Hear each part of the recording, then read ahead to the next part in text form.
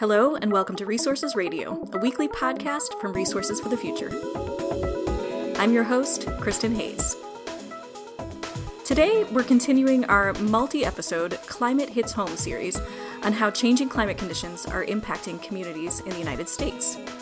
This episode's topic is water availability and drought, and our place-based focus is on Phoenix, Arizona, a city situated in a very arid region of the country, with a high population growth rate and considerable concerns over water stress. I'm very pleased to welcome Kathryn Sorensen to the show to discuss this important subject. Kathryn is Director of Research and Professor of Practice at the Morrison Institute for Public Policy at Arizona State University. And for a number of years, she served as Director of Phoenix Water Services.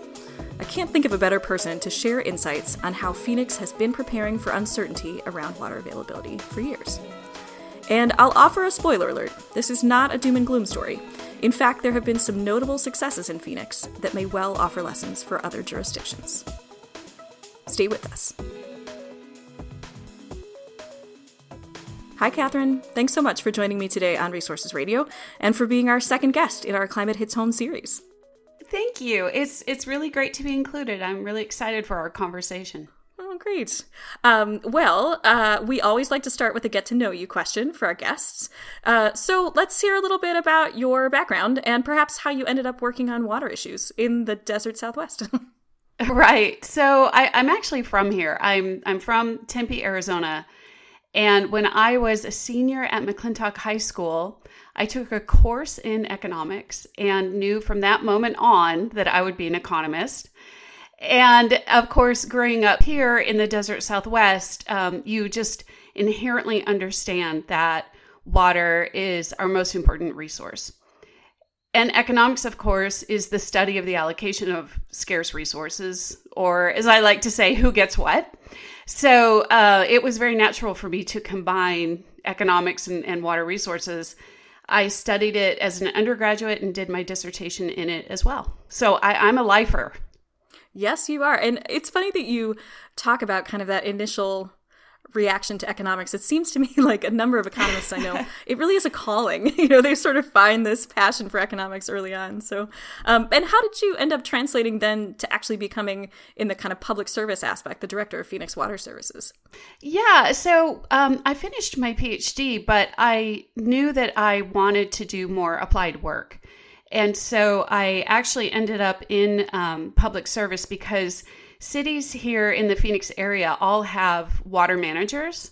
And in that role, your job really is to develop, protect, defend, the city's water resources. And so I started my career in that vein and eventually moved on to operations and eventually to running the utilities. But boy, I tell you, it's been a joy. I'm absolutely thrilled to have had those experiences. That's fantastic. Well, as I mentioned, this is a series that's about both climate impacts and how those impacts play out in specific places. But let me start with the broader side of that, with this broad question of what do we actually know about the impact between warming temperatures, climate change, and drought? What is the link there? That is a broad question. I can tell you what the scientists say about the Colorado River Basin in particular. And for context, all of Arizona is within the Colorado River Basin. So that's kind of our basin, is what I would say. And it's not good news. The scientists are telling us that climate change is baking our climate, that the flows of the Colorado River will diminish by as much as 25 or 30% in the future. And, that's a real problem because the Colorado River is already over-allocated. So when you take an over-allocated river system and then expose it to that kind of a stress, you can imagine that there are real challenges and real concerns associated with that. Mm-hmm. Yeah, and I must admit, Phoenix, the desert Southwest came to mind when we were thinking about water availability and water stress. But I actually had to sort of check myself and ask, is this really something that, am I thinking that it's more of a problem there simply because I'm thinking of a desert? Or is it, in fact, kind of particularly problematic there? It sounds like you've answered that a little bit with concerns about the Colorado River Basin. But anything else particular to Arizona, to Phoenix, and its susceptibility? It's interesting you state it that way, because I think a lot of people fail to understand that Phoenix was actually very carefully chosen. Phoenix was carefully chosen by ancient Native Americans who had a vast agricultural civilization here. Phoenix is where the flows of the Salt, Verde, and Gila rivers all come together. So although we're in the middle of a desert, Phoenix actually is where the state's main rivers come together, and for that reason was chosen. There's more water here than you might think. Okay. Maybe that's going to be the title of our episode. Interesting. I'm always picking titles for episodes mid-episode, but I like that one. There's more water here than you think. But it sounds like even though there's more water there than you think, there are some challenges that lie ahead. And I wanted to ask about one thing that we think about a lot at RFF when it comes to climate impacts is the distribution of those impacts. And in particular, in this case, I wanted to ask you about the distribution of kind of water availability or any kind of future drought-related challenges. It often seems like climate impacts like those will disproportionately affect, quite frankly, the most vulnerable members of a community. So I'm wondering if that's the case here as well. So I'm going to go with yes and no on that one. But let me start with no first. So in the city of Phoenix, the major cities operate their own water utilities, and even very poor people have access to the community water system, right? And Phoenix in particular does not shut people off of water service for non-payment. So they will restrict the flow that is delivered to a house, but they will not shut people off. And that's, of course, to support, public health and quality of life. But for that reason, even very poor people maintain access to the community water system. But I will say yes, because one of the things that Phoenix does is it charges more for water in the summer than in the winter. And that's intentional. The idea behind charging more for water in the summer is that it sends a direct signal about the scarcity of the resource. It discourages people from maintaining lawns or really lush landscaping, because if you want to have a lawn in Phoenix, it needs a lot of water in the summer. So if you charge more for water in the summer, people get a really high bill and decide they'd rather have desert landscaping. But that is an issue for the more vulnerable and for the more disadvantaged in our communities, because trees and grass and lusher landscapes can mitigate the impacts of extreme heat.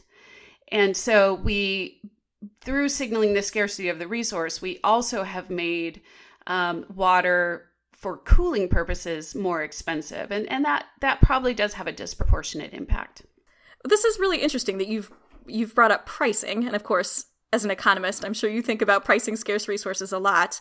Are there other pricing structures in place that represent either the current status of water scarcity or looking ahead? To what extent could you anticipate changing prices based on less water in the future? That's a very speculative question, but I'm curious about your thoughts on pricing in general. Sure. Let me first say just broadly that pricing water to reflect its scarcity in the desert Southwest is, of course, an incredibly important management strategy, right? And we find that when you price for scarcity, people, for the most part, do make reasonable decisions and decrease their water use. So an example of that is that we used to have these enormous summer peaks before we started seasonal pricing. And if you look at a chart of how the peaks have declined over time, you can see that pricing signal has been extremely effective.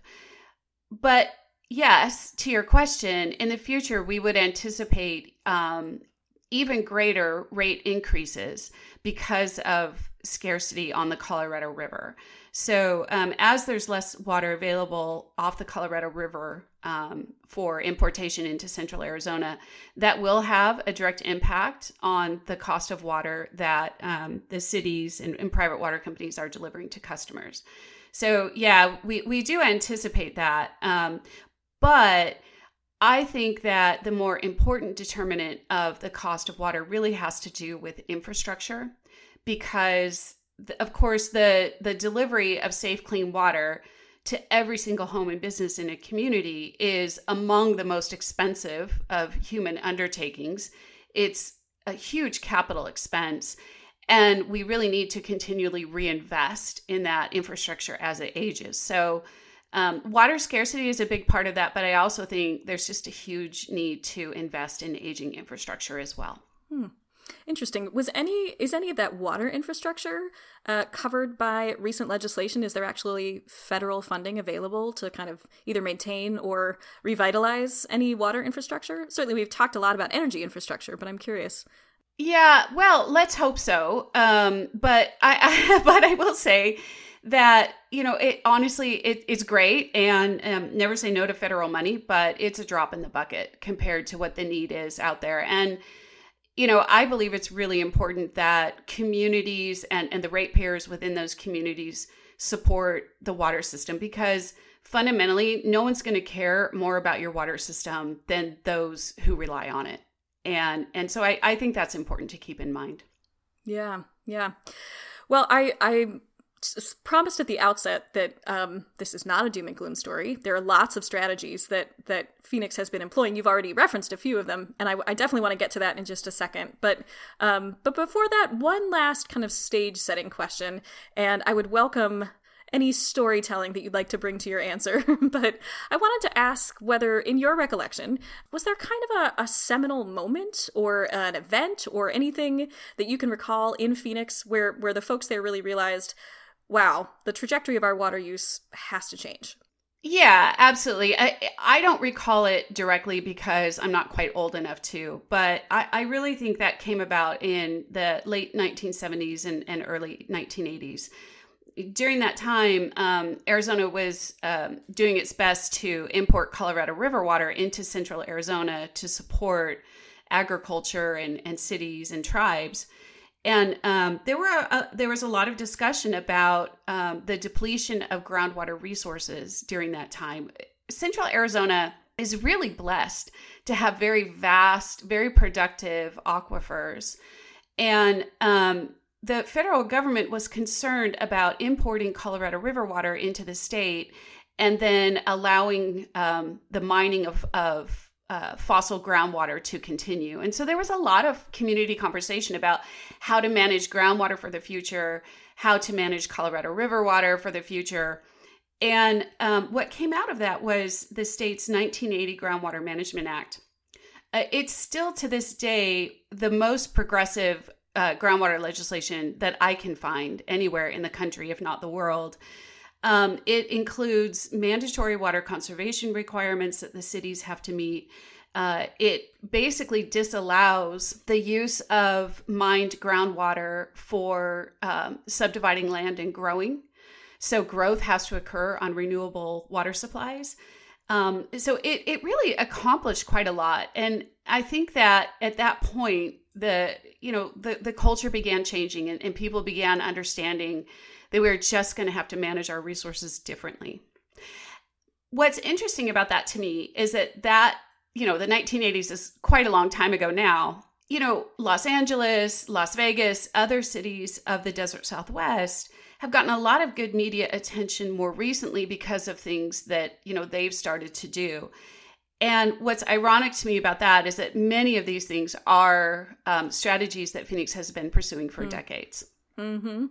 And interestingly, too, to me, the 80s, I think certainly climate change was part of a discussion. I won't say that it wasn't discussed in any circles, but it wasn't nearly as discussed as it is now. So when I'm framing this in the context of climate impacts and water availability, Phoenix was kind of way ahead of the curve. And so perhaps it's better positioned now in many ways.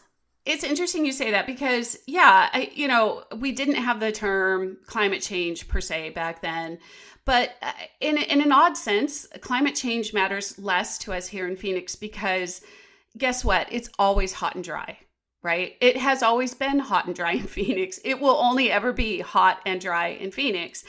And, it's a condition for which you can plan methodically, right? Unlike other natural disasters, which are stochastic in nature, that hot and dry is something that you can plan for. And that's what we do. We plan very carefully and very thoughtfully to overcome it. Interesting. I can't wait to talk about the transferability of some of these lessons. But first, I want to make sure to give you a chance to talk through some of the strategies. You've mentioned some of them, but as much detail as you'd like to share with us about just the ways that the city employed policies, behavioral nudges to really make reductions over the years possible. And I should also note that my understanding is that there has, in fact, been a pretty dramatic change in water use since that, period that we were just talking about. So, if there's anything you'd like to share about trends too, that'd be great. Sure. Yeah. So, well, let's start with reclamation and reuse of reclaimed water.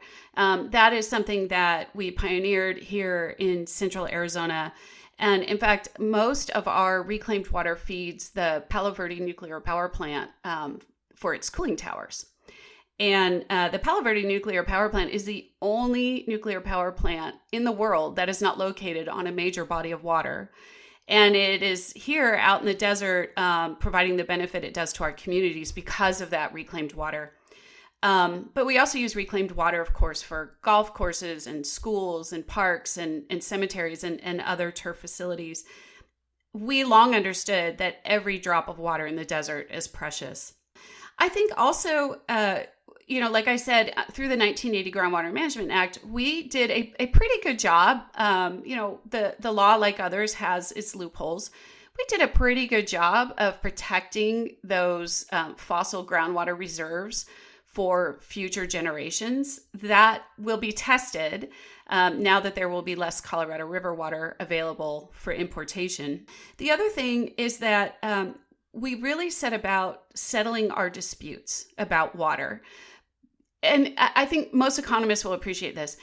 You cannot expect people to invest in your economy if there is not absolute certainty about the water supply that's available in a desert, right? So there was a lot of uncertainty here in Arizona because of competing claims among the Native Americans, the irrigation districts, the cities, the mines, the power companies, basically everybody. And we spent decades trying to resolve those disputes. And for the most part, not entirely, but for the most part have been relatively successful.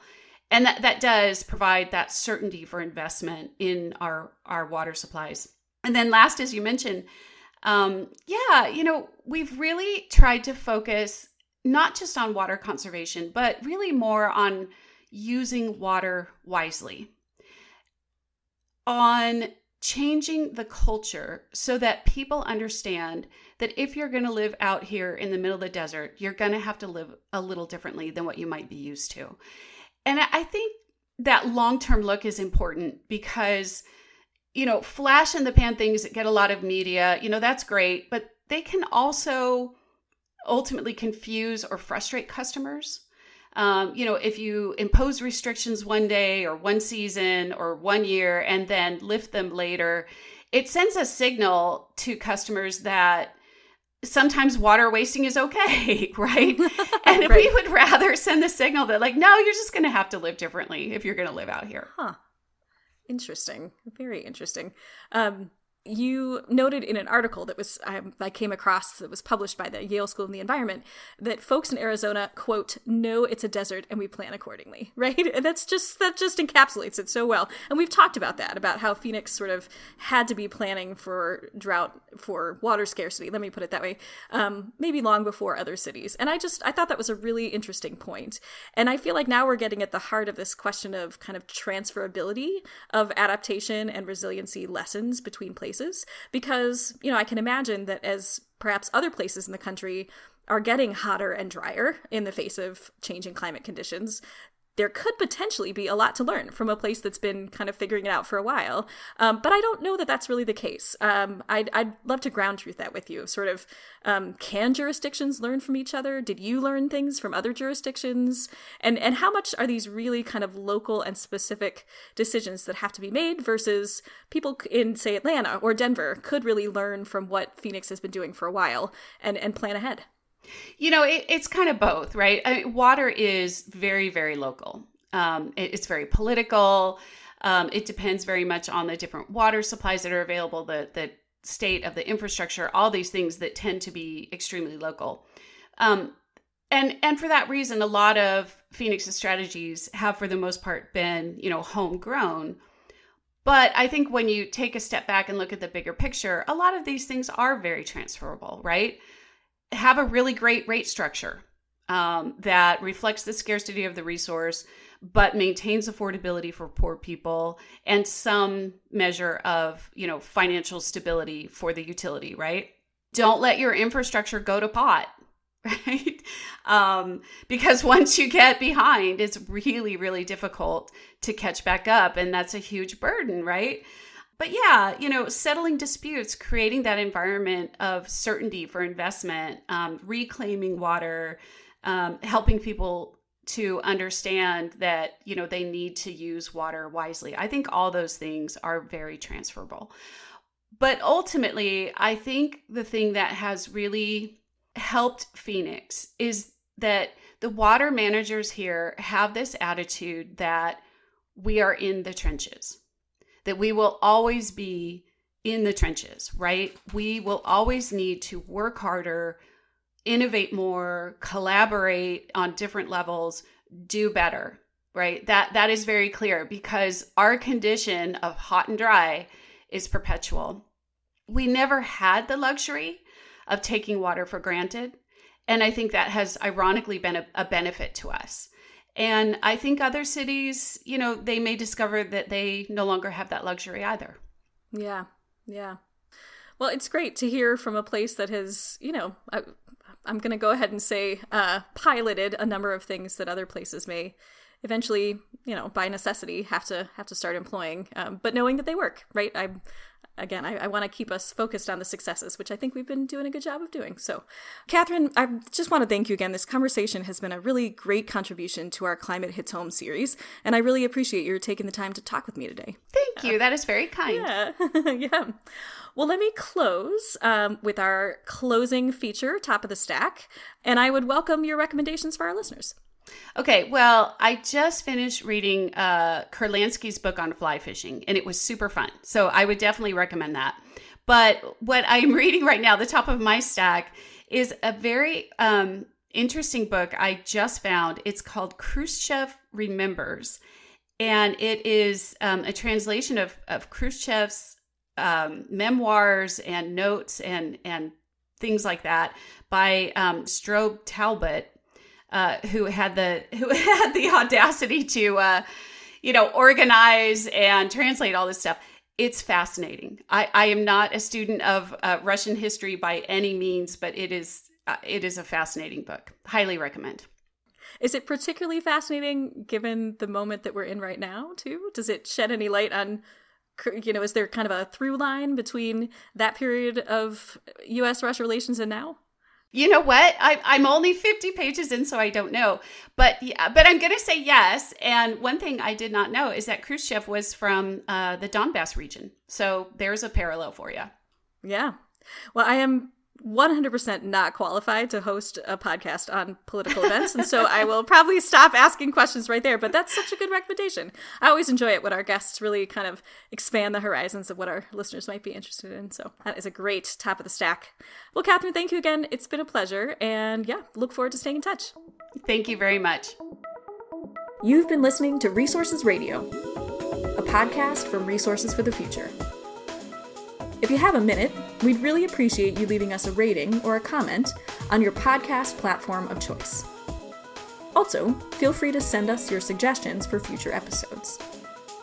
This podcast is made possible with the generous financial support of our listeners. You can help us continue producing these kinds of discussions on the topics that you care about by making a donation to Resources for the Future online at rff.org/donate. RFF is an independent, nonprofit research institution in Washington, D.C. Our mission is to improve environmental, energy, and natural resource decisions through impartial economic research and policy engagement. The views expressed on this podcast are solely those of the podcast guests and may differ from those of RFF experts, its officers, or its directors. RFF does not take positions on specific legislative proposals. Resources Radio is produced by Elizabeth Wasson, with music by Daniel Ramey. Join us next week for another episode.